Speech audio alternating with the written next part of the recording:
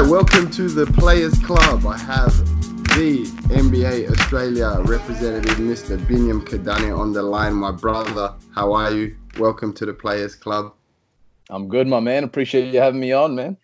Yeah, thank you for coming on. It's an exciting time, 2020. All-Star break is over. The season's getting into full swing again. Last third. Some say it's the second half, but it's more like 25 games, so closer to a third of the season left. And we're just going to get straight into it, no messing around. We're going to run through the standings in the West and the Eastern Conference and then talk about our awards. So at first, I want to run through my Eastern Conference standings and then bounce off one another from there. So at first, I've still got the Bucks standard. But then I've got the Celtics following on after them in number 2. We'll get the Raptors in at 3 and the Heat finishing off the top 4, getting the last home court spot. We're going to have your Sixers coming in at 5th, Pacers at 6, the Nets at 7, and then my Magic pulling up at 8. How does that look in comparison to your list?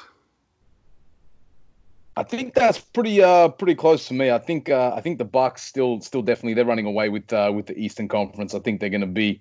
They're on pace for 70 wins right now, which they're still on track. Yep.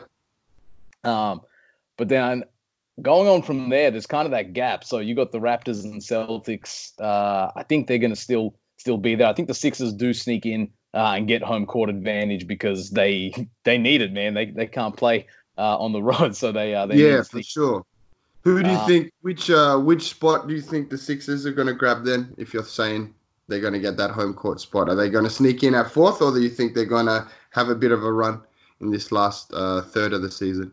It's hard for the Sixers because they've got a pretty tough road home. They've got one of the harder schedules I think outside of New Orleans on the run home, so it's going to be tough for them. But I still think they're going to do enough to get past. I think the Miami Heat have probably regressed to the mean a little bit. They started the season crazy. We've already kind of seen that now.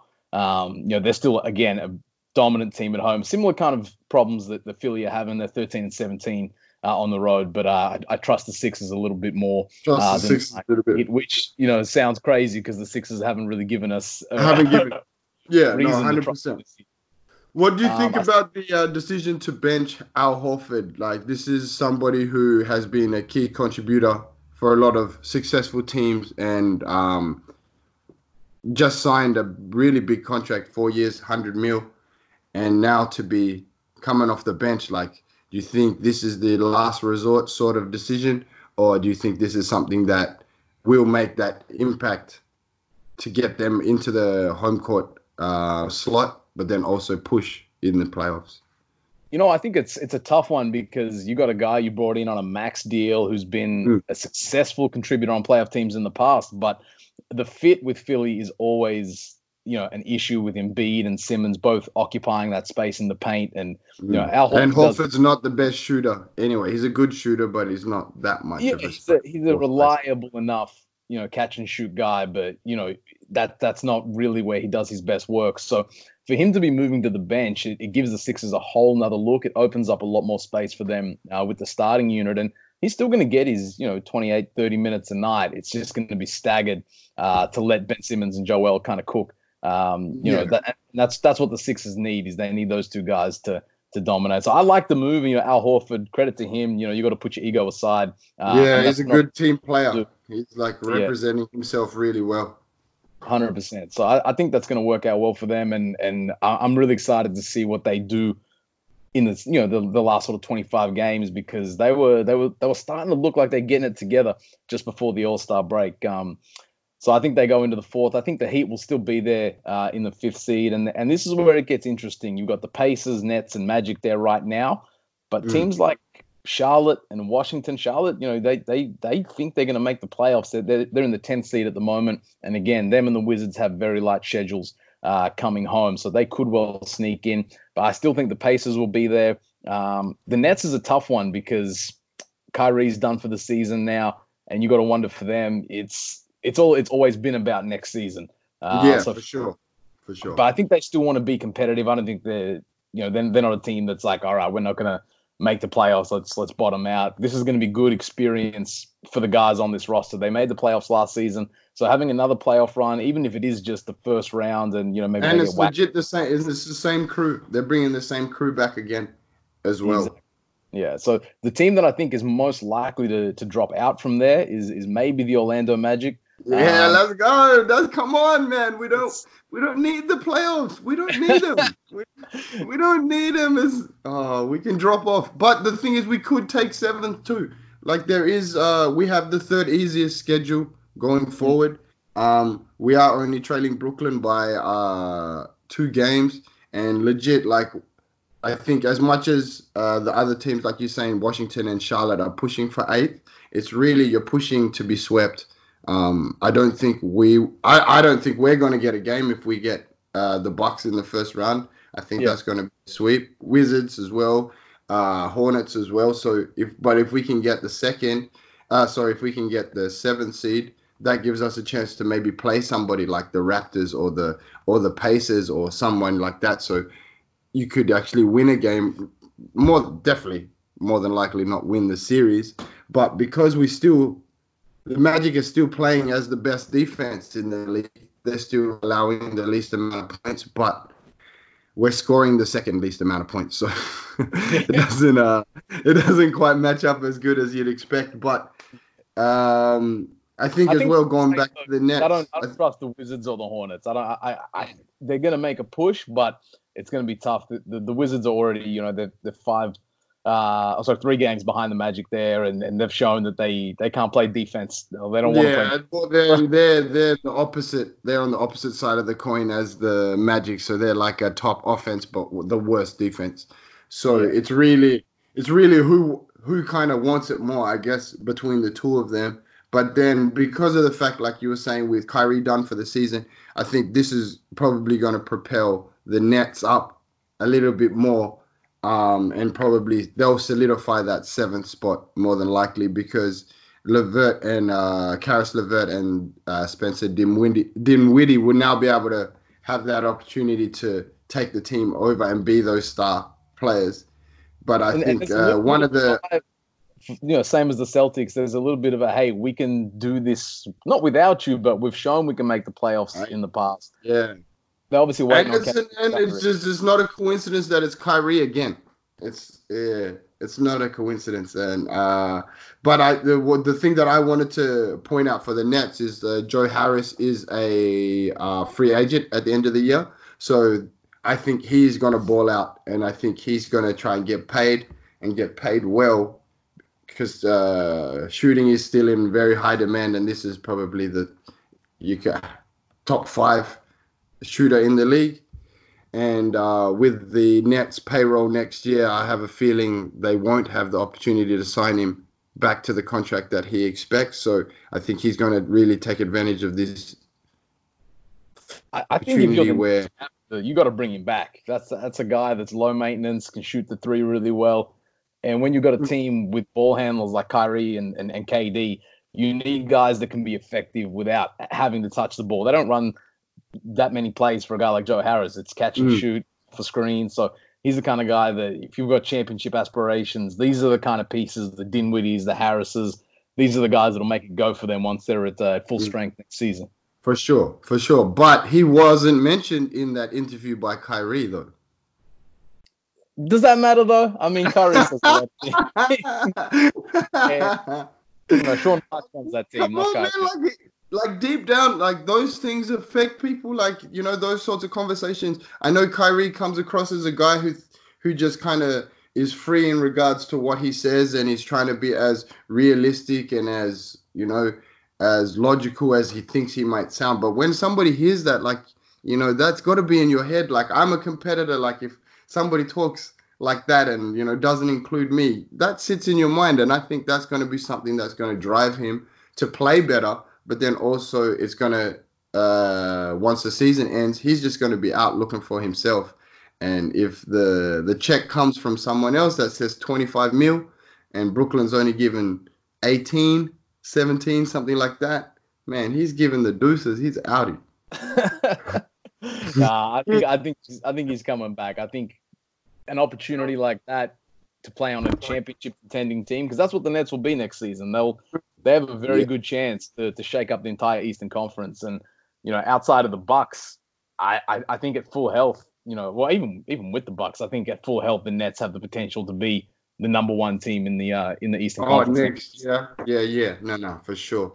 Everything and I think it's 2020-21. 2021, yeah, and it's with Kyrie shutting it down for the season. It's kind of just not a wasted year, but a kind of development year for them as a franchise, because everyone's ready for it, and it's a big countdown.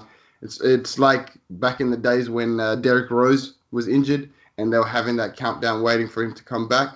It's the same sort of feeling where it's like the expectations are low, but the expectations are going to be magnified to the nth degree once KD's back. So we'll see. But another contender that I definitely have learned to appreciate this year is Celtics. I put them at number 2 in the East by the end of the year. Where did you have them on your list? I think they'll hover around that third seed. I think they'll still be a top 4 team. I think the Raptors are no joke, so they're gonna be right there with them. But I like what Boston has done this season, and a lot of it has been the fit of Kemba Walker making everything go. He's clearly a much better fit on this team than Kyrie Irving. Not saying he's a better player, but the fit is a lot better. And Jason Tatum is quietly putting together one heck of a season for the Celtics. He's right there in terms of this guy's about to take the next step to be, a top 2-3 guy in the conference. He's the way. He's the guy. He was one of the players that I wanted to definitely profile and focus on because his rookie season was like beyond unbelievable. Like, you weren't expecting that with the whole Markelle trade. Celtics coming down to draft him. There was, it already started with a high expectation. He started a bit slow, but then progressed to the point where, he takes his team to the Western Conference Finals. Or doesn't take the team, but, is a key contributor. And then last season to just have that drop-off, where people were doubting him. And I was definitely one of those people that were doubting the type of player he could be. But I've been paying attention this season, and then got to watch the Clippers game really in depth. And this is the 2020 T-Mac, man. This is the 2020 T-Mac. Super smooth, super long. Can do anything, can do everything on the court, and it's just weird. He's just got this ultimate confidence now. Like when he dunked on LeBron in the playoffs, that was obviously the start of him realizing, I can be an NBA. I can really be an NBA player now. And he's obviously took that the wrong way in his second season and tried to be somebody that he's not. But now he's has this crazy inside-outside game where he knows when to drive. He knows when to shoot. He's also an amazing defender. Like, I saw him on one play guard Kawhi and Lou Williams at the same time. And stop the play, like switching, fighting over screens, fighting in between screens. And it was like, man, that's my boy T-Mac right there. That's T-Mac in green. No doubt. And you got to give him a lot of credit for the way he's changed his offensive game this year, because that's what I mean. Last year was a lot of the mid-range stuff. I mean, and his finishing around the rim at the start of this season was awful. Like, this guy at that size with that speed, he's able to get to the rim, but he wasn't able to convert a lot of those plays. As the season's gone on, this guy's become a real problem at the rim. He was already a good shooter, but now he's got that off the dribble game. From the point line. Just knows. He just the flick of wrist, snapped his wrist in. Wow. 100%, I want somebody, and I feel like it might even be me, to find the clips of T-Mac and Jason Tatum the same way they used to do Kobe and Jordan, like side by side, and I swear, like, you're gonna see the same person, like the way he just jumps. They don't shoot the same because T-Mac had a kind of kind of weird way of shooting, but like the way they move, it's like in slow motion, but it's quick at the same time. And their arms are so long that they get so low to the ground without actually being so low.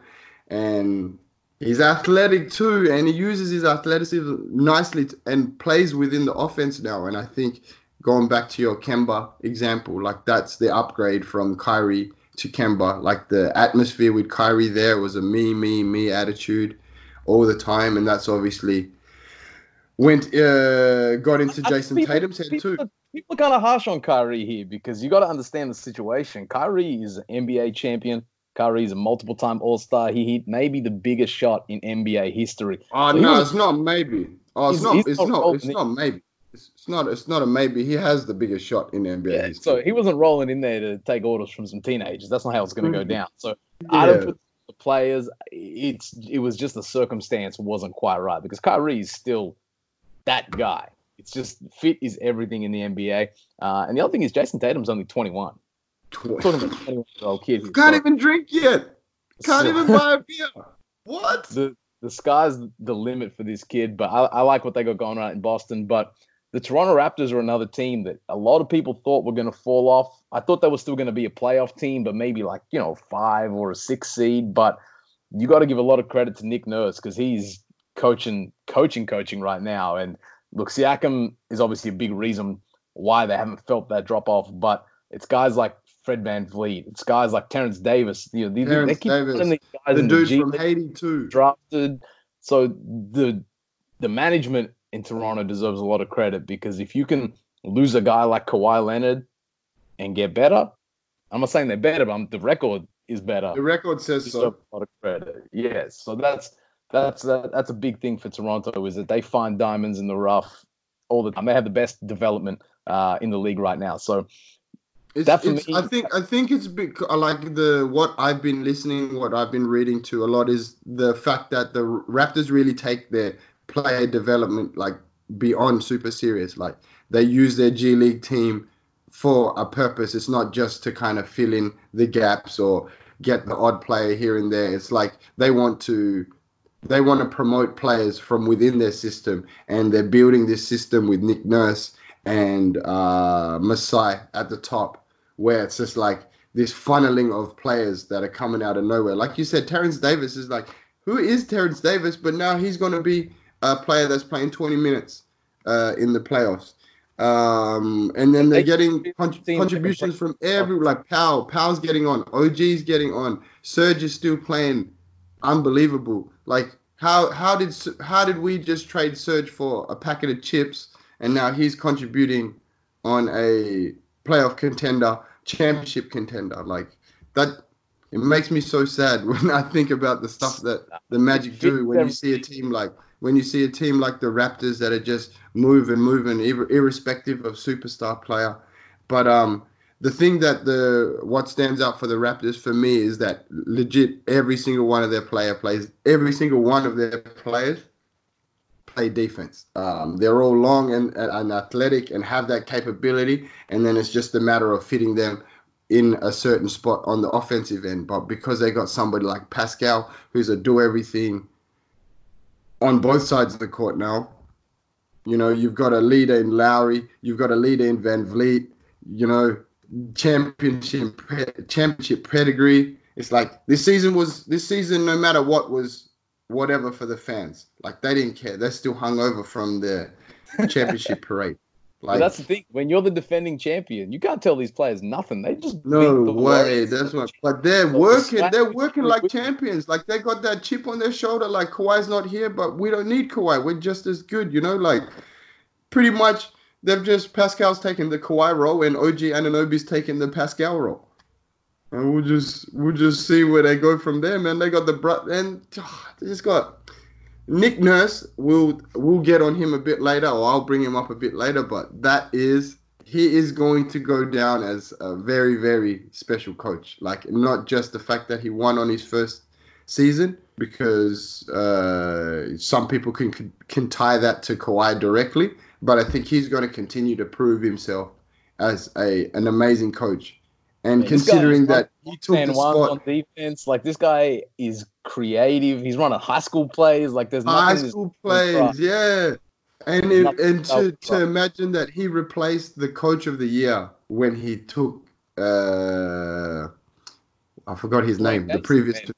And that's again credit to Masai Ujiri. You're going to trade away a guy like DeRozan, who's been a very loyal servant. He's the mainstay of your team. Like I'm Toronto through and through. Like damn. So that's why I give the Toronto Raptors management a lot of credit, not only for the moves they made, but the confidence it takes to do that. Because a lot of people thought they were crazy, but the results speak for themselves. The result, and that's the thing. With the results that they're getting now. Even the biggest Toronto Raptors fan, if they said to me, yeah, I thought they were going to do this, you need to shut up. You need to stop lying. There's no way anyone, even Pascal's mom, I guarantee Pascal's mom, who would probably be the most supportive person in terms of watching her son play, having an African mom of my own, she would never have thought. She would never have thought that. There's no way. It's not happening. But let's just see if they can keep it up. They seem like they're starting to get a bit healthy. They're dealing with injuries, so they already know how to deal with setbacks, on top of the fact that Kawhi's not there anymore. So nobody has lost more man minutes to injuries this season than the Raptors. Everyone has been hurt, and they're still already at 40 minutes. What's up with my 76ers? Oh, man.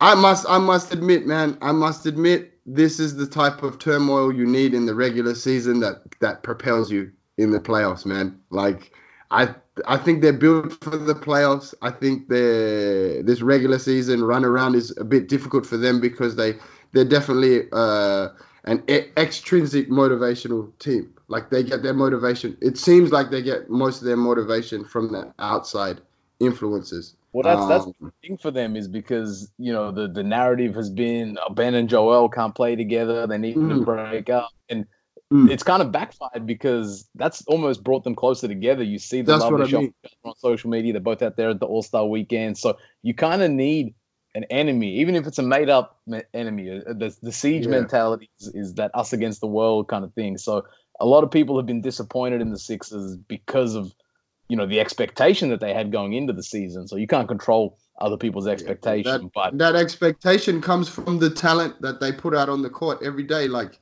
that starting lineup, Simmons, Harris, Horford, Embiid. What's the dude from Miami? Josh Richardson. Like, bro, if you're playing 2K, like that's the best team. That's one of the best lineups you can put on the court. And even though 2K is not necessarily reality most of the time, there's still those high expectations for a team that has that many good players.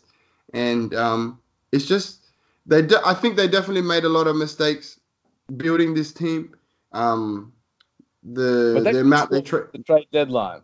You got to give credit because they lost JJ Redick. You got a guy they ran so many plays for JJ last year, spacing the floor. Saw how the problem that was earlier in the season without that guy that you can run those kind of plays for. Now they bring in a guy like Alec Burks, who's coming off the bench, who's dynamic. Matisse Thybulle is already one of the best defenders in the league. You move Al Horford to the bench. Now all of a sudden that second unit's got a little bit of pop to it. So I think with the Al Horford addition, you got to be. Yeah, it'll take time to get these pieces together, but the talent is there, and ultimately in the NBA, talent wins out. But you still got to make it work. Put them all together. Still got to put that talent together. And I think you definitely got to give credit, even though the players that they got, Glenn Robinson and Alex Burks, were legit on the scrap heap last season. Like, you could have got him for, the minimum contract, and they weren't going anywhere. The Warriors needed. But in that, I think they probably chose the Warriors because of the fact that they were definitely going to get an opportunity on a team that was full of injuries. So that it might have been the case that Philly did give them an offer in the offseason, but trading away second-round picks for a team like Philly, who really doesn't have any roster spots anyway, is good business. is really good business, and we'll see if the shooting does carry over, because Alex Burks is a good shooter historically, but really he's been in and out of the league the last few years, and that's for good reason. And the same for Glenn Robinson. He's never really had a role in the NBA. This is his first season where he's ever been talked about as a contributing player to any sort of winning team. So it'll definitely be something we'll have to see in the playoffs, because like you said, if they've got a couple of Redick players they need to replace, and that's going to open up a whole lot. Do you believe in the Milwaukee Bucks? Oh, man. I like everything I'm reading at the moment says they're built for the regular season and the regular season only. Like, they take advantage of the fact that teams are coming off back-to-backs, whatever, like 3 and 4s, 2 and 4s, whatever. And Budenholzer has proven previously that he is a great regular season coach, but when it comes down to the playoffs, there is no plan B. So it's definitely going to be a big, big test. Me personally, I think they are built to at least get to the finals. Wow, man, I don't know. What about you? What do you think? What happens when Giannis is getting doubled? Giannis isn't getting those shots to get into the paint. Is Chris Middleton that guy? Is Eric Bledsoe that guy? And they've shown us in the past that they have gone missing in playoff games. So that's my issue with the Bucks, is they're a great team and they've got a great hitter in Giannis, but when it comes down to it in the postseason, when the game slows down, who's going to be the other guy to bail you out? So Chris Middleton's having a 50, 40, 90 season right now. So he has taken his game to another level. This is another all-star selection for him. But can you get it done in the playoffs? That's the big question. And I haven't seen that yet from either of those two guys to be reliable enough, when they're coming up against a team like the Heat or the Raptors or the Sixers. I don't know. I was going to say, if they play against a team like the Heat that are just like dogs, just built and like a big machine, like if this doesn't work, they have plan B, they have plan C, they have plan D, they have plan E. Like, it's Spoelstra's thought about this a million times over already, because they don't have that dominant first option like the Bucks do, which they've used to get to this 70-win pace. But the stuff that still kind of keeps me questioning my thought is they were 5-1 without Giannis this year. So that's true. They might know how to play with each other, and I think they hear it too. Like, going back to the Sixers, I think they definitely hear a lot of the noise, and they definitely hear how people are talking about. And somebody that I want to give a shout out to is George Hill. The man keeps reinventing himself after. He's turning the clock over. When did this happen? He must be just shooting with Kyle every day, because it's just how does this happen? But at the same time, despite all of the doubts around the Bucks, Giannis is a real problem, man. Like, this guy is improving every season. Wow. Marks. Just before we talk on defensive player of the year. Oh man, that's what I mean. Before let's save the Giannis conversation for when we get to the awards. But yeah, you'll hear my opinion of him a little bit later. But something to just look forward to in terms of a Giannis game, March 25th against the Rockets. So there's been a lot of talking. There's been a lot of conversations coming from Houston's side about James Harden MVP case last year. They were really expecting him to win it. Obviously, he didn't. Harden's been a bit salty. Harden's been chirping in the media a little bit here and there, saying he should have won it, he deserved it, blah, blah, blah. Giannis came back with a couple of returns during the All-Star weekend, saying he didn't want anyone that was just going to dribble the ball all the time anyway. And then even came out and said, it doesn't matter. Our plan is to target whoever James Harden is guarding at all times during the All-Star game. Yeah, they caught the L in the All-Star game. Yeah, I mean, but that's why I think this March 25th game versus the Rockets is going to be something to look forward to because of that little Yeah. rivalry that they've got going. And, it was even a bit of a rivalry before James Harden's little downturn in shooting recently. So, like the rivalries are starting to come back a little bit. There's not so much friendly talk anymore because things are actually getting really close and things that people are really starting to believe they've got a chance now. So Well, I the think that's friendly the chat is biggest done. thing about this season is everybody thinks they have a chance. Like there's a reality that goes beyond two or three teams like we've seen over the last few years. It was Cavs, Warriors, and maybe someone Cavs, else. Now Warriors, Cavs, Warriors, Cavs, Warriors, Miami versus whoever. you can go five deep in each conference that are going into the playoffs thinking we're going to win the title. And that's what's made this season so great is that from the Bucks all the way down through the Sixers, Celtics, Raptors, and then you go to the Western Conference, there's like 7, 8 teams that think they're going to win the title this season. So it's on. What a perfect transition, Mr. Professional, Mr. NBA Australia. We will now talk about the West standings. So, as you said, the West is jacked. We have, in my opinion, 1, 2, 3, 4, 5, 6. Well, we could say I think the Mavericks definitely have high aspirations, but in essence, it's definitely 5 teams for sure that championship or bust mentality, pretty much, or at least the conference finals or bust mentality. So there's definitely going to be one team in the West that's going home in the first round that is expecting to at least make the conference finals and consider it to be a successful season. And I think obviously the team of the moment right now, and one of the teams that I definitely wanted to discuss, the Houston Rockets. They're trying to change the game. One guard at a time, one guard / center at a time. Shortest lineup in 50 years. Mr. Kidane, what are your thoughts on the Rockets? If you're going to go for it, go for it. And I thought they were crazy trading Clint Capella and not getting at least another body that's 6'10" and above. I think what they're doing right now, shout out to Russell Westbrook because he's playing like a maniac at the moment. And that's kind of coincided with Harden, maybe stepping back a little bit. But I thought this was always going to be the case for the Rockets is, Harden's obviously doing his thing at the start of the year. Russell's going to take time to get acclimated. And this move to just go insanely small is about Russell Westbrook because they have like 6 other guys that are all kind of the exact same player. The PJ Tucker, the Jeff Green, the Cephalosha, all these kind of guys that are going to switch on defense. They're going to play hard.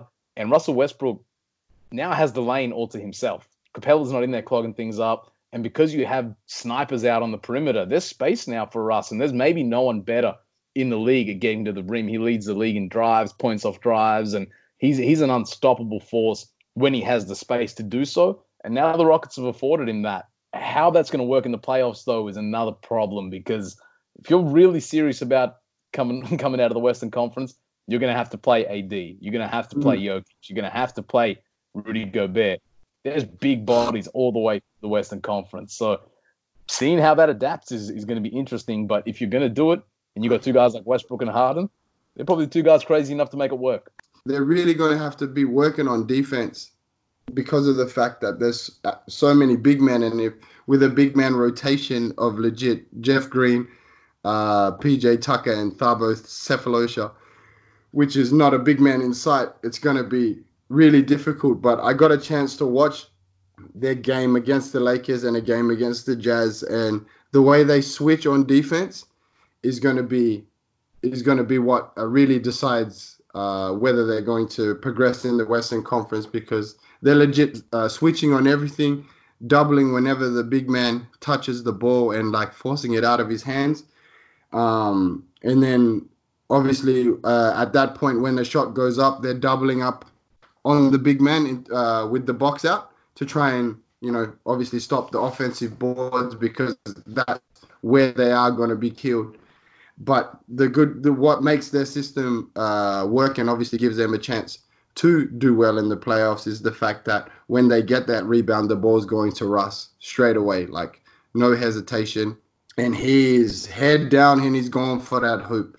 Like, there's no more stupid pull-up three-pointers. There's no more stupid pull-up mid-ranges. He knows the aim of the game is to get to that hoop, because if the big man's diving for that offensive board, there's no one in front of him that can stop him, and there's no guard that can stop him. If you put Kawhi in front of him, it's still going to be difficult when he's going downhill with the ball in his hands like that. Like, the only issue with that is the playoffs is a different situation. The game slows all the way down. It becomes more of a half-court game, and that's where arguably James Harden's going to become more effective. So then they're not going to be able to run and gun like that the whole way through the postseason. But you have guys like Covington, Eric Gordon's coming back, Green, DeMari Carroll. They've got game-breaker players. They've got players that have a game in them. Yeah, so that's the thing. If you get Russ playing that drive and dish game, there's snipers all around on that three-point line. But whether that's sustainable for the playoffs, we'll find out. But we'll find out. So good. The thing that I did note after watching those games is that this system by the Rockets is effectively killing the backup big man. Like, the whatever team they're going to play against, whether it be the Jazz, whether it be the Lakers, Clippers, who was the other? The Nuggets. The backup big man isn't getting on the court for the other team because they can't afford to have that person getting on a switch with Russ or Harden or even Eric Gordon, because Eric Gordon can pull up on the three, or he can dribble, drive, and all know how to pass. So they're going to live and die off the three-pointer. It's going to be, if the game slows down, it's going to be Harden dribbling up and pulling up, or driving and dishing. And the drive and dish for this Rockets team is going to mean it's going to go to a shooter, or it might just go to Russ without a big man in the center of the court. And if Russ is all of a sudden figured out how to finish at the rim again, and PJ, and I think PJ in the corner is probably the most underrated offensive superstar in the NBA. Like, I saw his stat the other day. Yes. Yesterday, he against the Warriors, 5 from 5 from three-pointer, all corner threes. Like, he hits him if he's open, and he's going to be open a lot.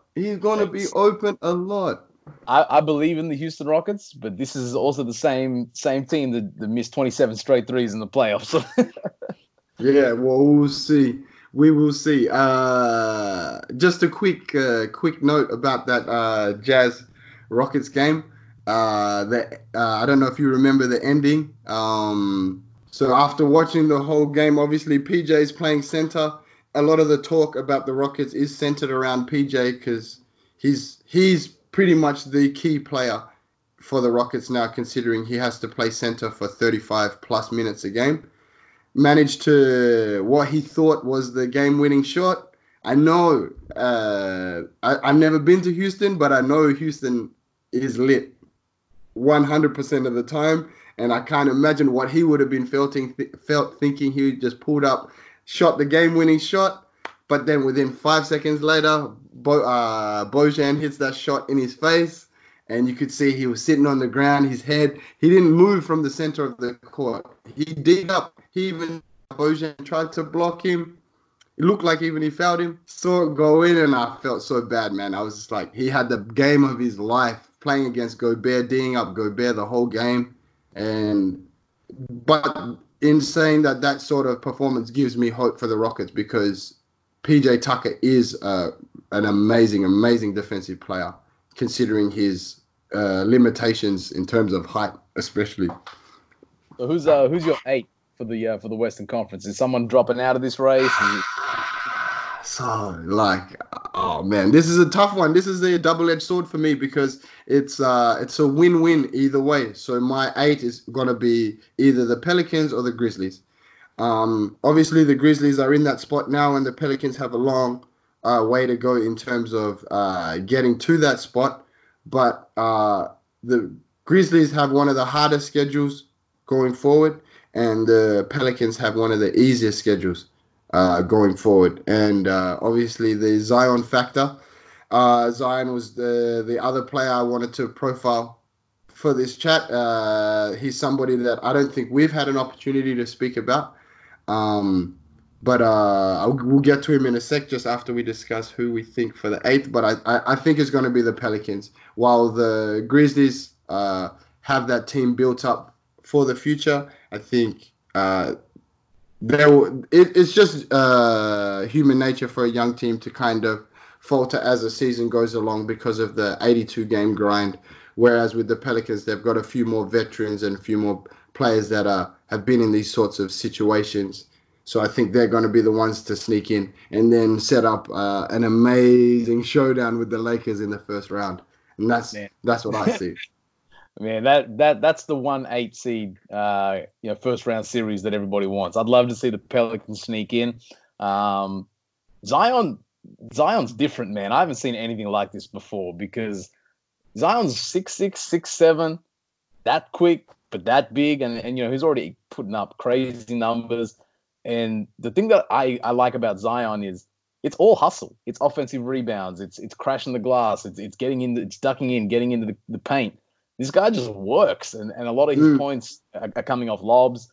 He's just living at the rim, and outside of that first game where he turned into Steph Curry, hitting all those threes, he's been making his money. That's not going to happen again in the paint. So I like this Pelicans team, but I think the Blazers are going to sneak in. You think so? Even with all the injuries?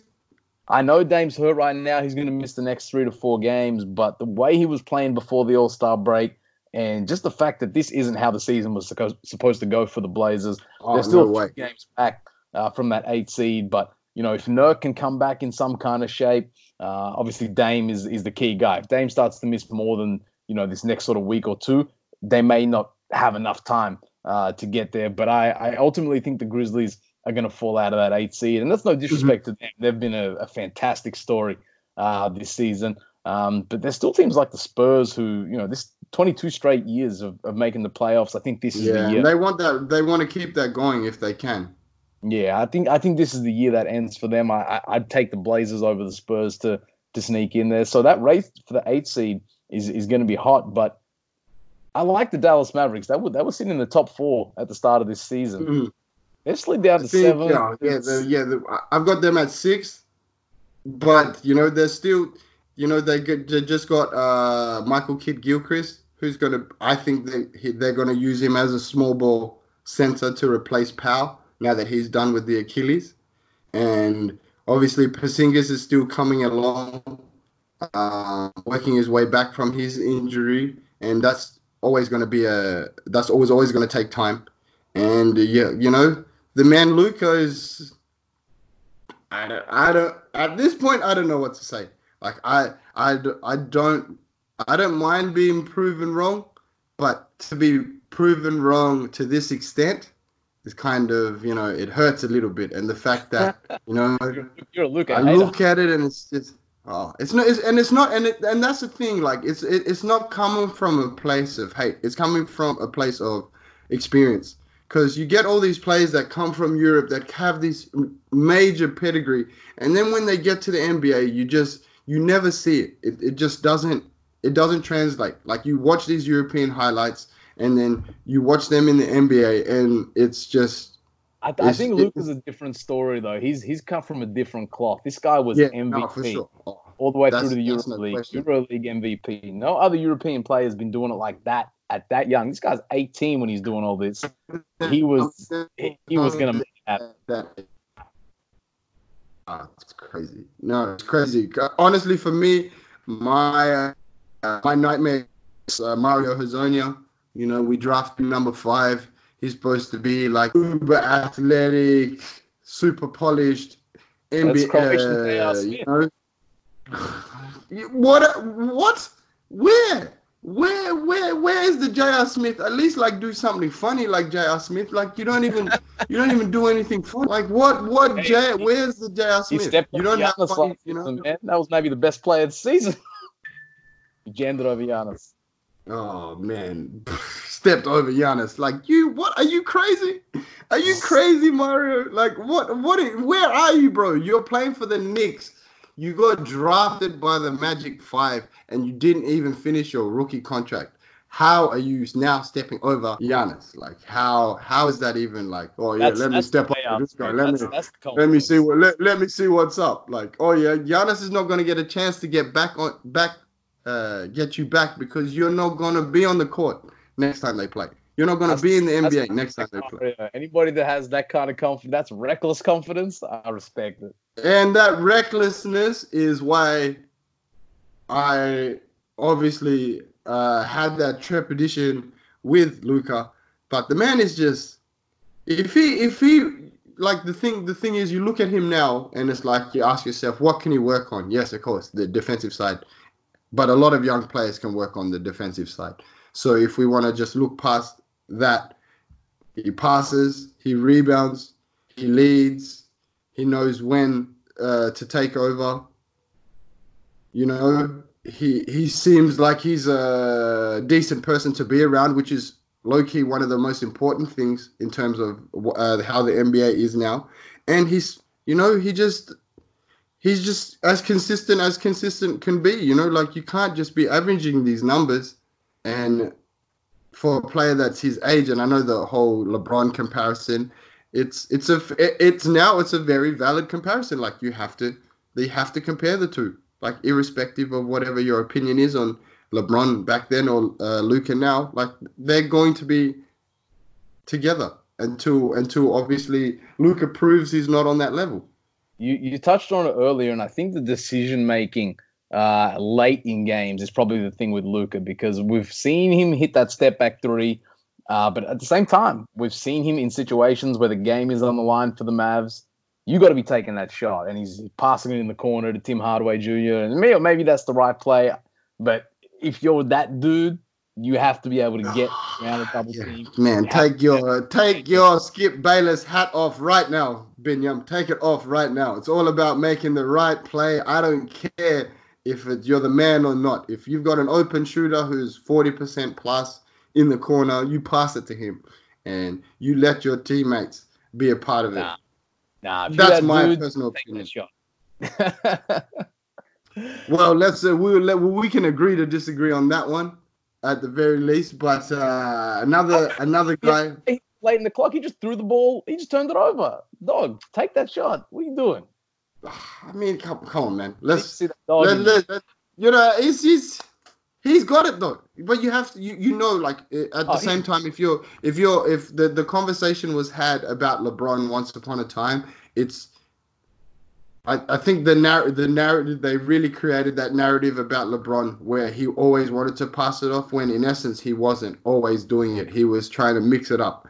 And I think that's what also Luka is doing. He's trying to be a nice blend of the two and just try and be the guy that makes the right play. And I think he's working towards that. And I think he'll definitely get to that the way he's progressing now, because next year he's going to be better. Yeah. The year after that, he's probably going to get his body right. He's probably going to get his body right. And once he gets his body right, then I think it's the sky's the limit, because I think he will now have the lateral movement to be a better defender. And 20 years old. He's got time. What a joke. Everyone's 20. My God. Just to go back to the Grizzlies, I just wanted to make another point in regards to my first ever podcast where I said the Grizzlies were the team of the future. We've got Ja, who was born in 1999. Jaren Jackson Jr., also born in 99. Josh Jackson, shout out to Josh Jackson, unwanted by the Suns, sent to the G League to die, came out of nowhere contributing, 97. D'Anthony Melton, 96. Clark, Jones, and Winslow, low-key, one of the best trade pieces that would switch teams, and all of them are 96. So the future is bright with the NBA, man, with the Mavs, the Grizzlies, the Pelicans, and that's either. Hey? He's been bought. Don't sleep on the homie Dylan Brooks either. Sorry, man, and Brooks too. Pardon me, and Brooks too. Brooks is 96 as well. Oh no, 95. Born in 95. That's what I mean. Like we're just touching on the youth of the Western Conference, and like imagine the top is already stacked, but you got all these young guns coming up, and they're gonna be pushing, making it even harder. And we're going to see one of these big teams have to drop out eventually. Like, it's not going to be like this forever, but NBA is in good hands. In great hands. But let's talk about the gatekeeper of the NBA as we speak about the top of the West, the Los Angeles Lakers, the LeBron Angeles Lakers, if you will. You're the king till you ain't the king no Top, more. I still they've think been LeBron's. You still think it's LeBron's? Yeah. I mean, Yeah. Kawhi still is that dude. He's the defending champ. He's the defending Finals MVP. But at the same time, you know, LeBron has changed his game a little bit. He's got to become a full-time point guard. But my big thing with the Lakers is who's stopping Anthony Davis anyway? You mean in terms of whoever they play? Yeah, I can't see anybody stopping Anthony Davis. Who's the match for AD? I think the person that stops Anthony Davis is Anthony Davis.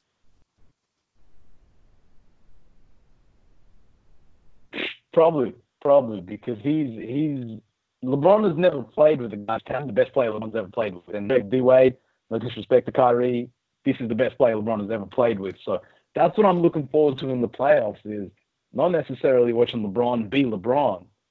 Is he can just dump it down to AD, get 10, 11, 12 assists a game, and you can't not double either of these guys. You can't just let these guys take you one-on-one. So the fact that he has a guy that is a big as well, and he's the kind of big that Anthony Davis is that can do everything.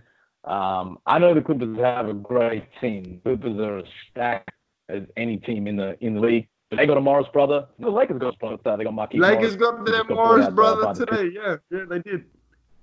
Yeah, so whatever you do, I do. So ultimately, these are the two top teams in the Western Conference when it comes to who's coming out. But yeah, I still give the edge to the Lakers because the Clippers haven't shown me enough. They've been injured. They've been hurt. They haven't really got that chemistry. And guys have been struggling with the change. Paul George hasn't really been himself this year. Even guys like Lou Will and Trez, haven't quite found their footing in the new look kind of roster. But at the same time, there's still time. They're coming to figure this out in the first round of the postseason. So that matchup between the two LA teams is going to be live. But I'm still rocking with the Lakers. Yeah. Even though they lost with the Lakers especially. What I've started to notice is that LeBron's definitely kind of transitioning into, I like to call Karl Malone mode. So he's already got that Karl Malone body, but he's really working in the post a lot more, I find, especially because he's playing point guard. He's always finding himself in that advantageous position where he's got somebody smaller on him. And like you were saying, they're doubling every single time.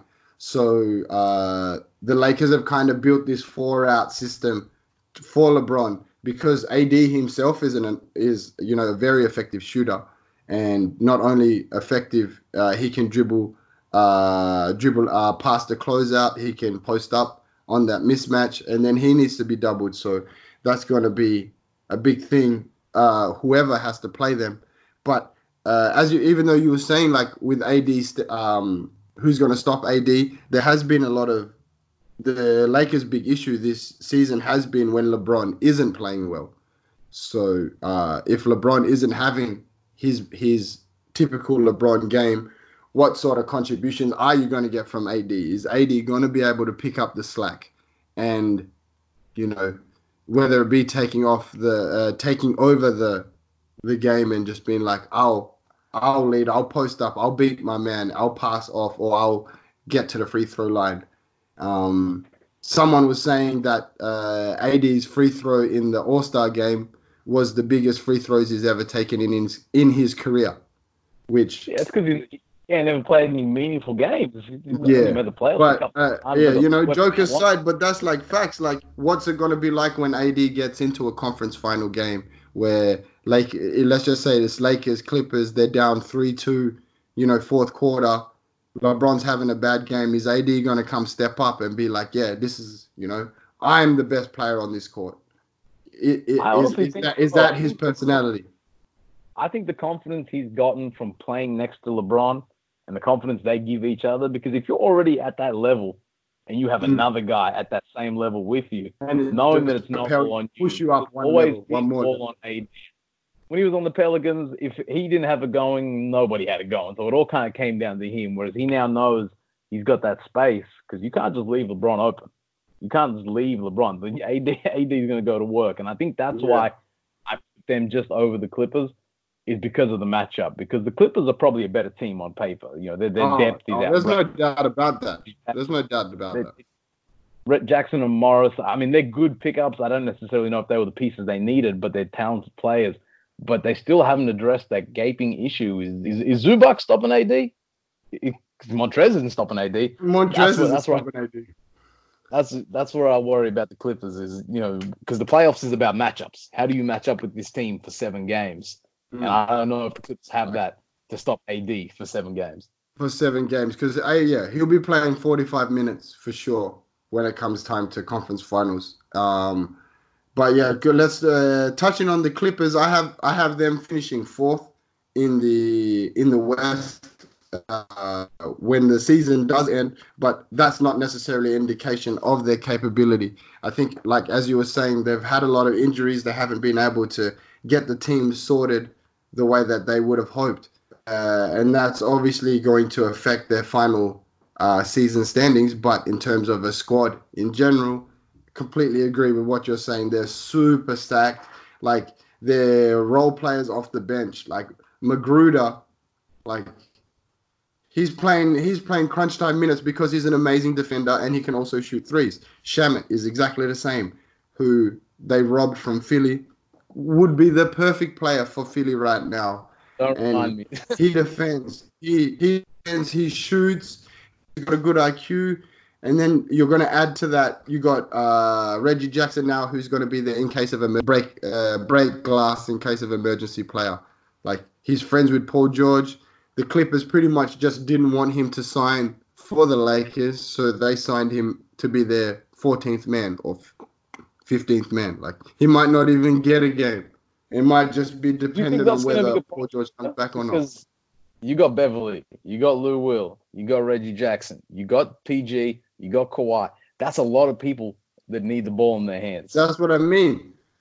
But I think if they recognize their position within the team, which I think Reggie Jackson will be humbled for being waived once being a guy that was complaining about his role in OKC and saying he didn't want to be a backup, to now choosing a team that, Kawhi's going to be the pseudo point guard anyway, or Paul George, or Lou, and it'll be in that sort of order. So he already knows in terms of ball handling, he's got at least 3 people in front of him. And then, like you said, Pat Bev is going to be playing more than him. So I think Reggie's just going to chill back and just be like, when you need me, this guy, people talked about him as a potential all-star once upon a time. He never quite reached that because of injuries. But, he's still a big contributing player. And Marcus Morris, I completely disagree. I think he's the perfect sort of pickup because he now allows them to play a small ball team that's better than the Rockets, because now they can play Lou, George, Kawhi, Morris, and Harrell, and apart from any team with AD at center, I don't know who can really match up with that team. And the spacing as well. Morris has become a very, very reliable 3-point shooter. He's almost been playing small forward mostly. That's what I mean. Small forward. And he's a dog. Like, his attitude, his personality is like completely opposite to majority of the guys that they've got already. Like, Harrell's like super intense, but he doesn't have that "I'm gonna fight you every second" sort of attitude. You don't think so? I think he does. Him and Pat Bev. Pat Bev. Well, so pardon me, I forgot about Pat Bev.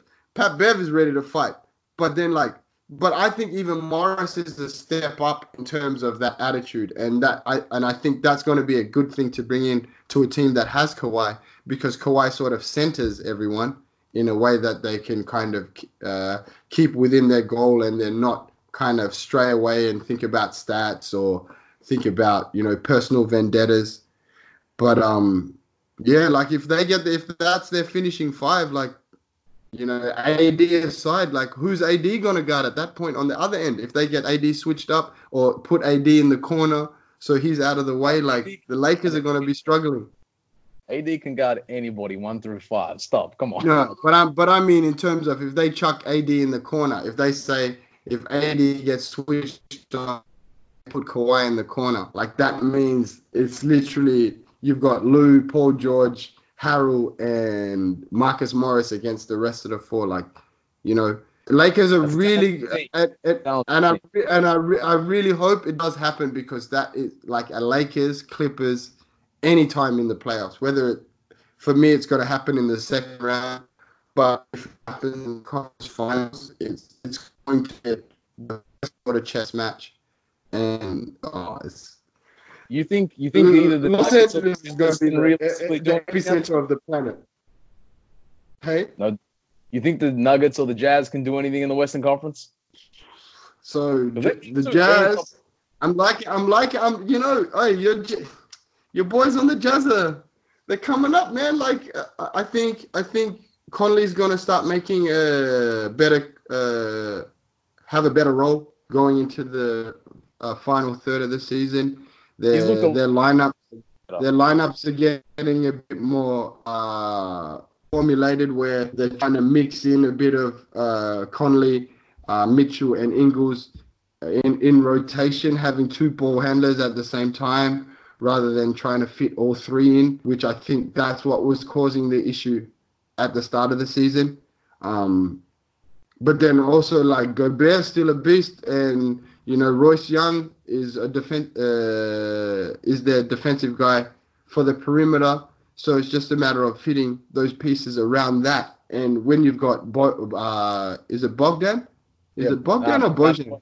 Yeah, Bogdanovic. Yeah. You've got Bogdanovic, who's a scorer. You've got Mitchell, who's a scorer. You've got Clarkson coming off the bench, who's doing his best Lou Will impersonation. Can we talk about JC for a second? Because he's been one of the most underrated, unspoken about mid-season acquisitions. This guy's already had like 5 or 6 20-point games. He's as confident. He actually looks unstoppable. He actually looks unstoppable sometimes. It's like the games that I've watched is like Mitchell will get the inbound and then just pass it to Clarkson and they clear out for Clarkson.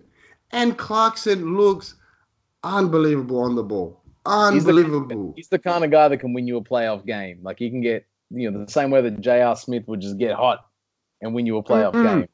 Clarkson has that same kind of...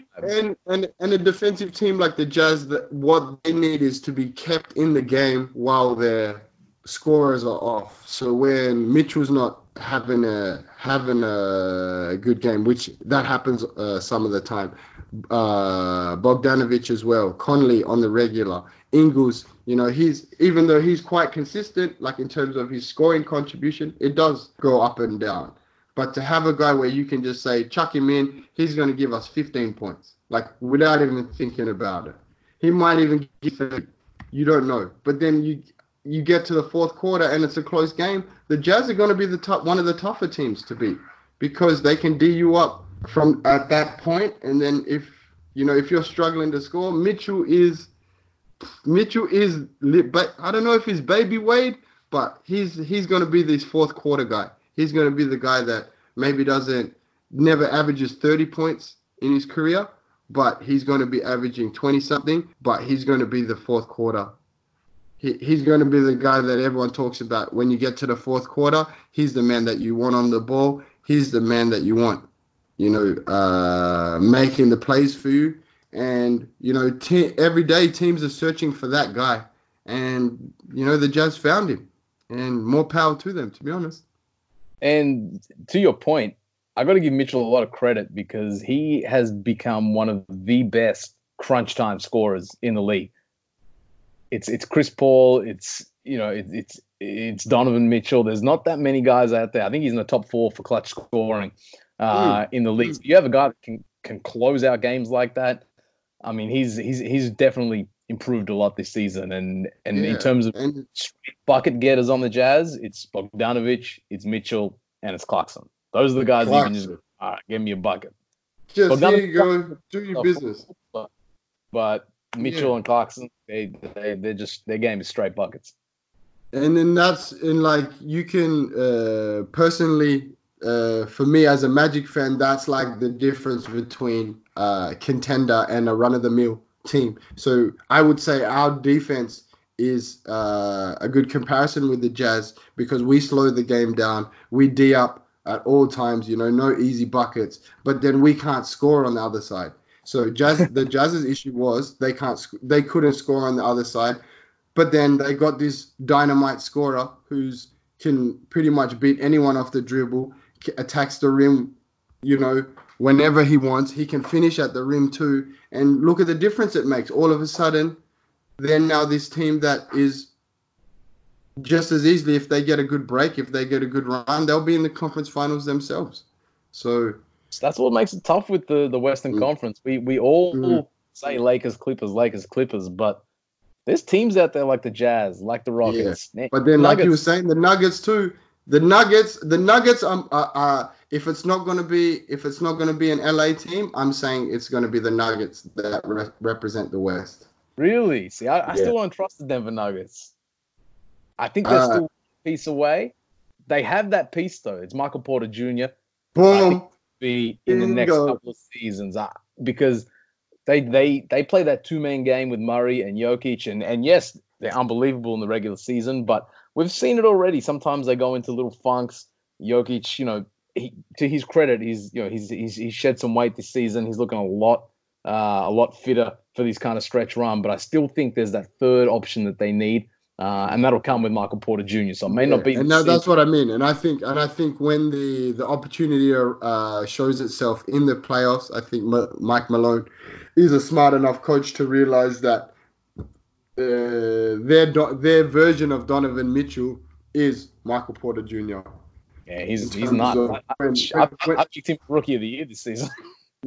When it comes time to the crunch time where you have to make a play, Jokic can make a play. He's proven that, but he's also proven that he kind of shies away from it on the occasion, depending on the matchup, depending on the type of defense that's being played against him. And like I'm not sure about Murray right now. He's definitely an all-star sort of caliber player, but I don't think he is that type of finisher, that fourth quarter assassin that you need to have to propel yourself to the NBA Finals. But I'm hoping Porter Jr. gets that chance because this kid is, man, like when you just if anyone listening at home, just watch any of his highlights and watch his jump shot and watch how high he jumps and watch how high he releases that ball, and it's always a swish. He's 6'10" too. Dribbles, that size, and the thing I like about he crashes the glass. He works in the paint. Crashes the glass. Offensive boards. Just out of hustle. So I think they're still a while away, the Nuggets, but they're getting there. They're gonna be there soon. The only other team really that we haven't touched on, and it's probably the more unbelievable season so far, the Thunder. What do you think about this team? Low-key, they're my possible upset team in the first round, depending on which matchup they get. I think they're going to hurt a lot of feelings going towards the end of this season, but I think they're going to be in a 6 or 7 round series, irrespective of who they play in the playoffs. Man, shout out to Chris Paul. Chris Paul was hooping this season. A lot of people thought he might have been done after last season with the Rockets, and he struggled with injuries. You see his alley-oop in the All-Star game? He went vegan, and now he's Russell Westbrook. It's crazy. I think that was his first ever alley-oop in an NBA game. Ever. I've never seen it. I've been watching him play for a long time. I've seen it. And it was a nice alley-oop. Hey, he got up. It wasn't a struggle alley-oop. But I like the 3-guard lineup the Thunder run out there with Shai Gilgeous-Alexander, who's special, Dennis Schroeder, who's been fantastic for them this season, and you got guys like Gallinari, who's a proven performer. He's a reliable guy, and Steven Adams holding it down in the middle. This team has nice balance. They play at a nice pace. I think they will take a few games off whoever they play in the first round series, and depending, as you said, on the matchup, it wouldn't be crazy for them to upset someone. If it's Mm. a three, if they get the Nuggets in a 3-6 seed game, forget it. I'm Something rolling. like that. Yeah.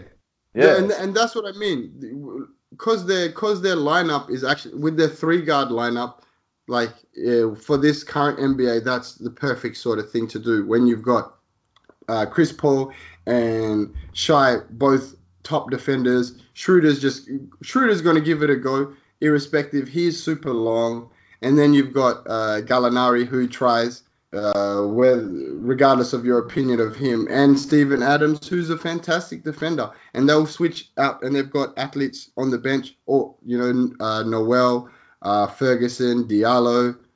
So if they're hitting their shots, if they're hitting their threes, look out for this Thunder team. Like they're gonna be somebody that, like you said, at least I think they're gonna take the 2 games. If they get the Rockets, I think they might beat the Rockets. I think if they get the Jazz, they might beat the Jazz. But yeah, they're just playing with house money. They're just throwing it up. Whatever happens, they got all those draft picks. I said Donovan Mitchell is top 4 in clutch scoring. Chris Paul is number 1 in clutch Number scoring. 1, yeah, correct. By a long way. Imagine, yeah. So if they can stay close in games, you got a guy like Chris Paul that knows how to shut it down. That could be a problem. Man, it's going to be one of the most amazing playoffs in my NBA viewing history. I don't remember being this excited for a first round. Well, that's the thing. There's teams, they're in the lower seeds that could upset the apple cart. Yeah, and it's not even it's maybe not so much the upset. It's the standard of basketball that we expect to see. It's not going to be 20-point, 30-point wins where teams are blowing each other out. They're going to be going to the fourth quarter. They're going to be going to the last 5 minutes of the fourth quarter, and it's going to really show the difference between coaching between the teams and definitely those clutch performers. There's a lot of quality players in the NBA right now, and they're getting the opportunities to really show themselves and differentiate themselves. Because you can really see at the top, it's like Giannis, LeBron, Kawhi, AD. But then there's a lot of these guys coming up, like Jokic, Doncic, Ja. If he gets the 8th seed, he's going to really want to show himself. Mitchell's really want to propel himself up into that sort of conversation as well. Russ and Harden still want to be a part of that conversation. Like just the Thunder quickly, their comeback ability is ridiculous this season. They're overturning third quarter, fourth quarter deficits more than any other team. I think they've had like 12 or 13 comeback wins this season, which is by far and away the most out of any team this season. So they've proven that they can rally. So I'm interested to see how that. And that's definitely a reflection of their coaching now. I think like losing Russ and swapping Russ for Chris Paul is sort of allowing Donovan to coach the team a little bit more, and obviously having Chris Paul to run the team. And the teams that make those sorts of comebacks are generally teams that are well coached, because at that point when you're losing like that, it's all about making sure you're running your system, making sure you're flawless, playing flawless offense, playing flawless defense. And you're able to do it, man. When you got 3 point guards at the same time, you're able to do it. That's all Chris Paul for me. I'm not going to give Donovan that much credit. That's all. I'm going to give it to him, man. I know he's a good coach. I've seen him a couple of times. Obviously, he had his ups and downs first couple of seasons, but yeah. But I'm not going to argue too much. It's definitely a Chris Paul thing as well. But so let's move on. Let's get into the awards. Obviously the typical NBA awards: MVP, Rookie of the Year, Most Improved, Defensive Player of the Year, Sixth Man, and Coach of the Year. Let's start with MVP. I'm going to go out on a limb and think that we're going to have the same answer for this one. I went with Giannis. 30 points, 13 and a half rebounds, pretty much 6 assists. a steal and a block per game, 55% from the field, 31% from three, 30 and all in only 30 minutes per game. What are your thoughts, Mr. Benyam Kidane? Look, I thought, as I said, I thought James Harden was MVP last season. Giannis won it. Giannis is definitely the MVP this season. The team is on pace for 70 wins. He plays both sides of the floor. And whilst it's the argument of can your team win without you, we've seen that the Bucks have been okay without Giannis. But this guy, I think there's a gap between anyone else and Giannis right now. The guy who I would say could probably make an argument for is probably LeBron.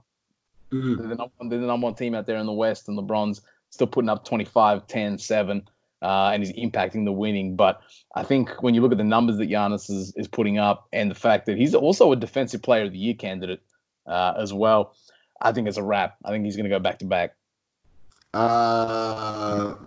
So he's only playing 30 minutes. So I just looked up his per 36 stats, so per 36 minutes, which is a reasonable amount of time to expect an NBA player to play. His stats are 35 points, 15.7 rebounds, and 7 assists per game. So if for whatever reason the Milwaukee Bucks had to play in more of the game, because the reason why Giannis is only getting 30 minutes a game is because they're blowing teams out. If he had to play and if he had those stats, there wouldn't even be a conversation. We wouldn't even have to talk about MVP. Yeah, and with Steph Curry a couple of years ago, is that his numbers weren't. You'll be talking about unanimous at that point, and one of the more unanimous MVPs in the history of any sport. He's the leader in win shares per 38, and like you said, he's also the leader in defensive ratings. And then he is got the NBA record for player efficiency for this season. So I don't know what else you need me to do to win MVP. Yeah, there's not really. But I want to give where credit's due. Like you said, LeBron having an amazing season. Luka Doncic also having an amazing season. Jokic really, really stepping up something crazy this year. But the man that, I want to pour a 40 out for the dog, Damian Lillard, putting his heart and soul for the Portland Trail Blazers, playing the best kind of basketball that I've seen in the longest time, and he's doing it quietly. He's doing it in that old school sort of way where it's just like, this is my team, this is my city. You're never going to hear me say anything bad. You're never going to hear me dog out a coach, dog out a player. It's all on him. He's the one, and he was putting it on. And man, that stretch he had before the All-Star break. It's sad that he's injured, but that stretch before the All-Star break was some of the hottest of hots I've seen someone play with. Like, you can't play with that kind of A, efficiency, B, volume, and then wins. Because that winning game, that's what Harden dreams about. That's what Harden dreams about. Like, that's how Harden should play. Like, Lillard doesn't dribble the ball for 15 seconds. Lillard does what he needs to do, tries to run the offense. If the offense doesn't work, boom, let me deal with it. And Portland isn't the type of team that can survive without him doing that. So he had to do that. And he was doing it. And, he was bringing that hope. And imagine, like, yeah, the thing is you can't be MVP if you're the 8th seed. I'll do an exception for Russell Westbrook when he was MVP, triple doubling the season, and that was the 6th seed. That's an aberration. But when I look at the guys at the top of the standings, it's Giannis at 1, LeBron's at 1 in the West. But I think the issue with LeBron is, him and AD kind of take a little shine off each other. Kind of take a little bit off each other, yeah, for sure. It's all him for sure. No questions. No questions asked. But just my last little point about Lillard. Lillard, for me, he's reminding me a lot of Kevin Garnett, and not in terms of play or anything like that, but in terms of the situation that he's in. I think he would get a lot more respect if he was playing for another team. I think he deserves the type of respect that Curry gets, that Harden gets, that Luka is getting now. And it's disappointing that because he's not the type of person to speak up and become that kind of player that is above his team. Like you've never felt like he puts himself above the team where some others do. So I think if he stays in Portland, like good for him, man. Get paid, get your money. But it'd be really nice to see him on another team. It'd be nice to see him on another team for sure. You want Dame to leave Portland? Hey? You want Dame to leave Portland? I think, bro. For me personally, if you swap Steph Curry and Dame Lillard, I think the Warriors are still just as good. That's how much I rate Damian Lillard. I mean, Damian Lillard's the best point guard in the NBA. That's what I'm saying. And the best point guard in the NBA shouldn't be on a team that's 10th in the West. I mean, they had a lot of injuries, man. They have struggled this year. So I'm not going to put that on Dame, but no. By no means, I'm not putting it on Dame. No way. I want to see them sneak into the 8th seed and see if they can cause some chaos. But yeah, we'll see. So next up, Rookie of the Year. I'll leave the floor to you, sir. Who is your Rookie of the Year? This is a no-brainer. It's Ja. Ja's done a lot in 48 games. He's given us highlight after highlight. But at the same time, Zion could sneakily make his way in. I thought he was going to miss too much time. He's only played 10 games. There's not that much left of the season. But you look at the numbers Zion's putting up, the fact that they're looking to make a run into the postseason. Say Zion plays 30-odd games. Is that enough to win Rookie of the Year? Probably not. I don't think so. Averaging 25, 7, and 4. That could be a real argument. I think it's just the games played is going to count against Zion. I think if he maybe came back 20 games earlier, you could make that argument. But the body of work from Ja Morant is enough for me to put him over the line right now.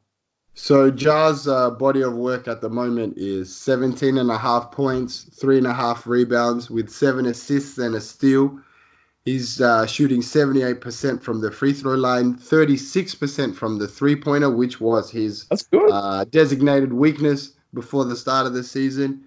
And more importantly, leading his youthful Grizzlies to the 8th seed and a 28-26 record, which in itself is unbelievable because people were saying Memphis was going to be the worst team in the NBA. I was even irrespective of all the positive comments I had about the Grizzlies, I was definitely not expecting this sort of thing. But the thing that I like the most about Ja is just not only the way he plays, but he has this swagger about him in terms of the way he just carries himself. He is just this super cool, super confident point guard, like he calls himself. He's trash talking everyone. The move where he put James Harden back and says, "Come on," shoots it in his face. "You must not have heard about me." To the guy who, won MVP a couple seasons ago and should maybe have 3 MVPs, telling him, "You might not have heard about me." That's the type of confidence that you want from your point guard. But it's even better that point guard also can smack his head on the rim at any second, at any point. And you can see it amongst the other Grizzlies because Ja sets the tone for them from a confidence standpoint. Because when you have the guy that's driving the offense, that's playing like that, you have to level up and play like that too. For sure, pick it up. And they got rid of their veterans too. They got rid of Solomon Hill. They got rid of Jay Crowder. So there's legit. There's no veterans on that team. You could say Valanciunas or maybe Dieng.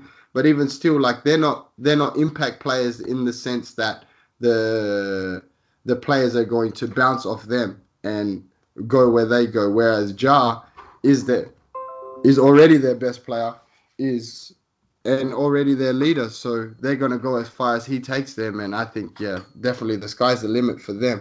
But going back to Zion, it's definitely not going to be enough games for the regular rookie to win Rookie of the Year, but if they somehow get that 8th seed, what are you going to say? What are you going to say to somebody that came into the NBA past halfway, team was struggling, and now They're in the 8th seed, and he finishes with 22, 7.5, 3. You know, per 36 is 29, 10, 3, 1 and 1. Like, what? Look, we had this argument a couple of years ago with Malcolm Brogdon and Joel Embiid. Embiid came in and played 30 games, was dominant in those 30 games, averaging over 20 points, and was clearly a better player. But Brogdon, he only averaged like 10 points a game. He was playing every game, though. He played like 75 that year, and had a good.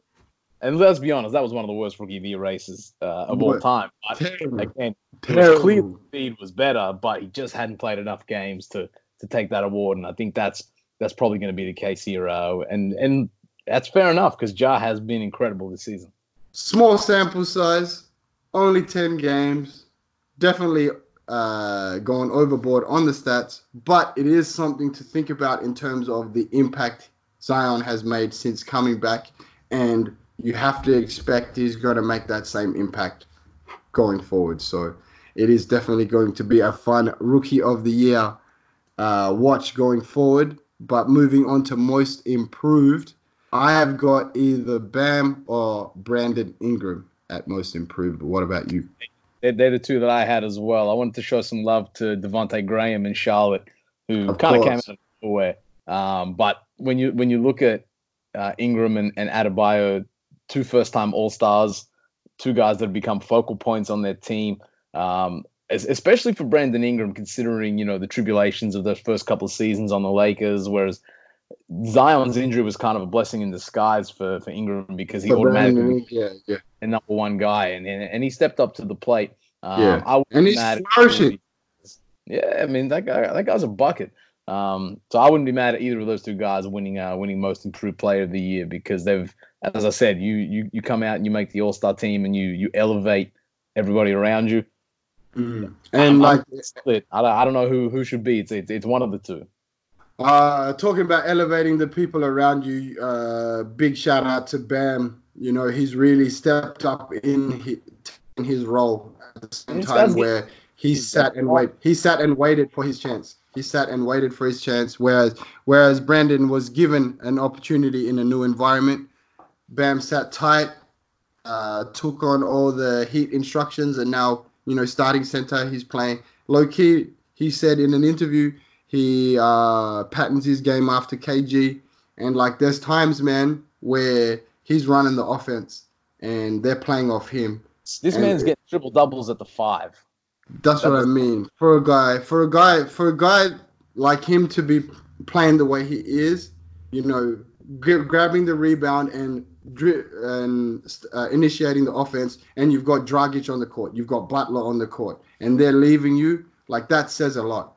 That says a lot, especially with a coach like Spoelstra. That's saying a lot.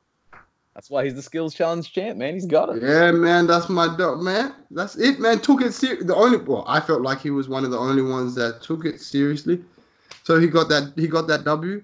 And for me personally, I think how Bam plays in the playoffs will define Miami's season, because you know what you're going to get from Jimmy. He's going to give you good defense, and he's going to give you that scoring at the end of close games.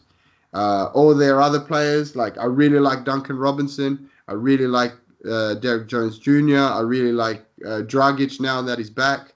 Kendrick Nunn is really good. But all of these guys contribute in a particular way, and you can kind of be sure what you're going to get from them. Whereas with Bam, sky's the limit. And if he can step his game up again when he goes into the playoffs, I can't imagine the Heat not being in the conference finals and possibly, having that matchup with the Bucks. There's a real chance by next season Bam can be their best player. Personally, I already think he is, and even Jimmy's admitted it. But on paper, it will be next year for sure. And that progress, that slow progress he's taking, I think Pat Riley's probably going to sign him to a cheaper contract this offseason when they talk extensions, and so they'll keep him for a lot longer for a lot cheaper, get that Miami discount, and then build the team and aim for Giannis next year in free agency. Who knows? You think Giannis is going to leave the Bucks? if they don't win this year, it's gonna be hard to talk to him. He's a realistic guy. He's came out and said, he's gonna stay as long as we're winning. I think he's going to be a Toronto Raptor next summer. Whoa, that Nigerian connection. Ujiri, Ibaka, Anunoby, Siakam. We got the United Nations of Africa in Toronto. I think he's up there. United Nations of Africa in Toronto. The African Union up there. That would be unbelievable. That would be unbelievable. Defensive Player of the Year. You mentioned earlier. I think I'm gonna go with Giannis. I wanna see history this year, and I think he deserves both awards. He's third in defensive rebounds, first in defensive rating, first in defensive win share, and also first in defensive plus minus. And the Bucks are first in defense as well, and he's definitely the big reason for that. And they've won on their defense, and they've been at the top nonstop this whole year. So I think it's time for him to join the upper echelon of superstars with Hakeem and Michael as the ones that have done both. That's crazy. Because he's there. The only other guys that I would consider for Defensive Player of the Year, I mean, Anthony Davis, I think, has been really good for the Lakers. Marcus Smart, even though he's a guard, Marcus Smart is a dog. He's been great for the Celtics. And Rudy Gobert, he's a two-time Defensive Player of the Year. The Jazz still have a top 10 defense, but the gap between Giannis and those guys, I think, at this point is still pretty big. It's just too far. That's exactly right. It's just too far. And as long as people don't overthink it in that respect and don't just go for the regular pick and go for Gobert again and don't go for the sparkly pick in Anthony Davis, if they really sit down and crunch the numbers, it has to be Giannis. I think that's a no-brainer. That's a no-brainer. That was an easy one. And then one that I had a bit of trouble with, sixth man. Who did you pick for sixth man? I'm rocking with Dennis Schroeder. This guy's giving you 20 points off the bench every night. He's a dynamic playmaker for the Thunder. I like, Lou Will and Trez are obviously that dominant bench duo, but I think they're kind of taken away a little bit from each other, and they haven't really been at that same level that they were at last year when they were clearly the top two guys. So I got to give it to Dennis Schroeder. He's been really impressive this year for the Thunder. Who you got? Yeah, it's going to be a bit of a boring podcast, it seems, because I've also said Dennis Schroeder. 19 4-4. He's a key contributor to the Thunder's success, and he's part of that three-man guard lineup that's causing all the problems. And exactly like you said, as good as Lou and Harold have been, they do take away from each other. A combined 38 points, 10 rebounds, and 9 assists from the two of them from the bench. Crazy contribution. But you also have to kind of recognize that those stats are kind of created in a way because of the situation that they have for the Clippers, that the fact that Kawhi's not playing every game. Paul George hasn't been playing every game because of injury and also rest. So the stats themselves are sort of, I don't feel like they're as real as Schroeder's stats this year. Like last year, if they were having these sorts of stats, you have to say you'd have to give it to both of them. Even it'd have to be a two-person, six-man. But this year, in terms of the contribution, in terms of real contribution, you have to give it to Schroeder.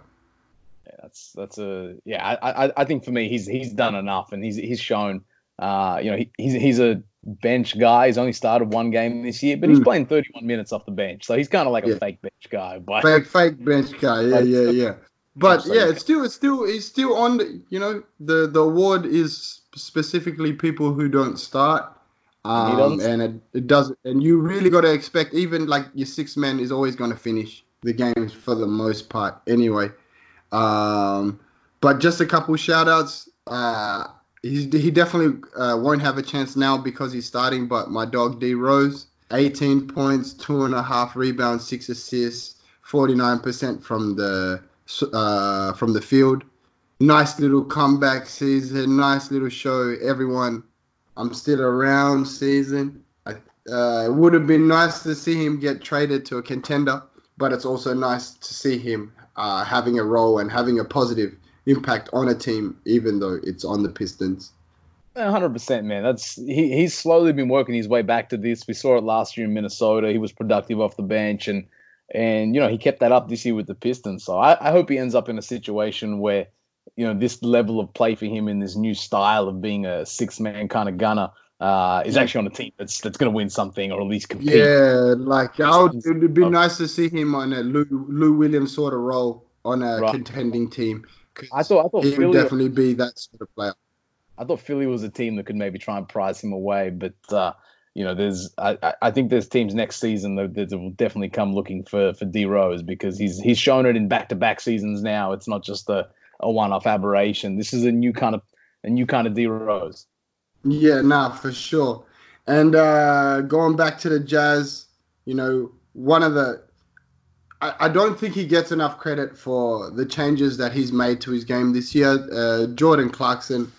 I think it's a real big shock to the system when you go from somewhere like LA to Cleveland, when you go from a losing team to now you have to contribute on a team that's expecting a finals victory, and then go straight away to a team that's languishing at the bottom of the standings, and now be traded to a team that's competing.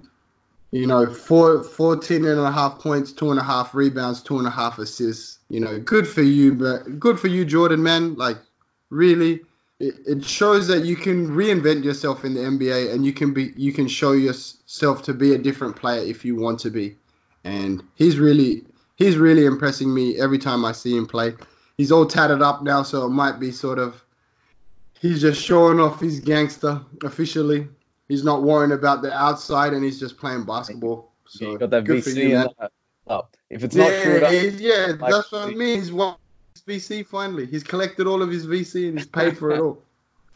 Nah, you're 100% right. We spoke about him earlier in the show, but he's impacting winning as well. There's been big games for him, that matter for the Utah Jazz, and I think even if he doesn't win, we'll see a sixth man of the year in the playoffs because he's going to win them games.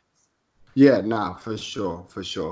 And finally, Coach of the Year. I'm going to go out on a limb and say that we might have the same person, but I'm going with Nick Nurse of the Raptors. Hey, I'm going to switch it up on you. I went with Taylor Jenkins from Memphis. Oh, okay. Touch on Mr. Jenkins. I think we already touched on it. Nobody expected this team to be anything this season. And now you have a team that's in the playoff race as it stands, and he's doing it with kids. This is a young team. Again, not a lot was expected of this Grizzlies team, but he's got them playing hard. He's got them playing fast, and you have to give him credit. This is a young coach. He's come into a situation where the development was number one. We're talking about the future, and the future is here. And a lot of that has to do with him. So Nick Nurse, deserves a lot of credit, obviously, for keeping the Raptors at that level. And, you can see how big of a difference he's made to this franchise over the last couple of seasons. But I'm going to spread the love around. I think the Memphis Grizzlies deserve something out of this season. They'll get a Rookie of the Year, but I think they deserve a Coach of the Year. Even if they're not going to be in the playoffs and all that, the job that he's done with this young crew is definitely deserving. Yeah, and it's funny to see kind of the opposite side of the situation in terms of first year coach for a young team in the Cavs, and the situation they're having with their coaching, just losing John Beilein leaving after a horrendous start, and and then creating a horrendous work environment for all of his players in the same sort of team situation as the Memphis Grizzlies. And it really does show that the type of impact a good coach has on a team, irrespective of having good players or not, because if you'd have looked at the Memphis roster and the Cleveland roster at the beginning of the season, more or less they're quite similar in regards to the type of young players that they have and the type of veterans that they had. and you were expecting them to go to the same spot in terms of final season standings. But like you said, Taylor Jenkins has really stepped up and really created a system that works for his players, allowed his players to really excel in their roles. Whereas Beeline, on the other hand, has created a horrible system, a horrible environment. Called his players thugs. Tried to lie about it and say that he was saying he called them slugs. But who calls a human being a slug in 2020? No one does that. But I went with Nick Nurse, as you said. He's a young coach. John Beeline is 67 years old. 67, yeah. So out of touch, completely out of touch. But and I think that's also a reason why Nick Nurse is excelling with the Raptors, because he's quite young and he can make those connections outside of basketball with his players, and which is kind of showing because everyone is really progressing. Like no one's regressed since last year. Everyone's gotten better. New players have come in out of nowhere and playing roles that no one would have expected them. They're second in defensive rating and they're fourth overall net rating. So as an all-round team, they're really, really kicking off, and we'll see where they end up in the season. I think that might be a big indicator whether he'll win or not. If they somehow get the second seed in the East, I think you have to give it to him. But anything less than that, I don't mind Taylor Jenkins. But I also want to give a shout out to Frankie Vogel, ex-Magic coach. Everyone was dogging him at the start of the season, saying LeBron would walk all over him, saying he had no chance. He's come in, he's demanded respect, he's created a staff, he's created a system that works. He's got defense. And he's building it, he's running it off. He's a proven coach. Like, but those Indiana teams were no joke, and I think LeBron definitely respects that. And LeBron's come with a different attitude as opposed to last year in terms of his chats with and conversations with the coaches. I saw a moment where LeBron was just like walking past and slapped Vogel on the butt, and it was like a nice little cordial moment between the two. And for somebody like Vogel, who is getting scrutinized every step of the way, I think he's doing an amazing job. Got to give a shout out to Coach Bud at the Bucks. 2 consecutive seasons, unbelievable. Top of the league, 70 wins possibly, best defense. Like, he's done it again. Another team, Eric Spoelstra as well. Miami's just, they're just not stopping. They're just not stopping. I think Eric Spoelstra is going to go down as one of those great coaches too. We're going to talk about later on, when we're much older, we're going to be telling our kids about this guy that was a videographer and it came up and coached LeBron to a championship and was a Miami coach for 20-25 years, like Jerry Salone style. He's going to be there forever and ever. Yeah, man. But then as well, the college coach, I want to give a quick shout out to the college coaches, Brad Stevens and Billy Donovan. The changes of situations, losing very volatile point guards and coming back this season and really having good seasons again and really propelling their teams to good success. But is there anything else you wanted to touch on quickly before we get into our final predictions for the final trophy? I think we dug through it all, man. Let's get to the one that counts. So who's your final 2 teams, and who is your eventual NBA champion on the 22nd of February 2020? I'm calling Lakers Bucks, and I'm still rocking with Bron and the Lakers. You're still going with Bron and the Lakers? Yes, sir. I want to say Lakers Bucks, but the more and more I think about it, it's going to be Clippers Bucks, and I think it's going to be Clippers. I think, that depth is just too much, and once they get through the Lakers, I think that's going to be their biggest test. And look, But they've already shown that they can beat the Lakers this season twice, easy too. They so So the test is definitely going to be the Bucks in the finals, but the it's other going to be thing a is, fantastic test, and I can't wait. Can't are wait. we sure the Bucks are coming out of the East? Because I mean, I know they're coming out of the East, but I don't know if it's going to be as straightforward. If it wasn't the Bucks, then if it's not, okay, let's go alternate universe. Let's get rid of Clippers. Let's get rid of Lakers. Let's get rid of Bucks. Who would be your NBA final? My alternate universe for the Eastern Conference, at least, I like the Raptors or the Sixers to come out if it's not the Bucks. Mm-hmm. I think the Raptors, as I said, they've been there before with this group. Most of the group that went there last year, they're still the defending champs, so we got to give them the respect. And Philly, just from a matchup standpoint, I know they've been, Jekyll and Hyde this season, great at home, terrible on the road. But in terms of the matchup with Giannis, you got Horford and Embiid, two guys that have shown that they can defend against Giannis and make that a problem. And for some reason, we saw on Christmas Day the Sixers against the Bucks just lit them up from the 3-point line. The matchup between these two teams, I think, favors the Sixers, even though you could argue that the Bucks are the better team. So they're the two teams that I think could upset the Bucks. Yeah, And then on the West, who would you go? If it's not the Lakers or the Clippers, that's tough. That's tough. Maybe the Jazz. I like what they got going on out there in Utah. Outside of that, I just can't see another team getting past the Lakers or the Clippers. The Rockets, it's a bit too hard, to be honest. But the Jazz and the Rockets both have second-round exit written all over them. So that just speaks to the dominance of the Lakers and Clippers. Yeah, I think, it's definitely, other than the Lakers or the Clippers, the rest of the West really says second round.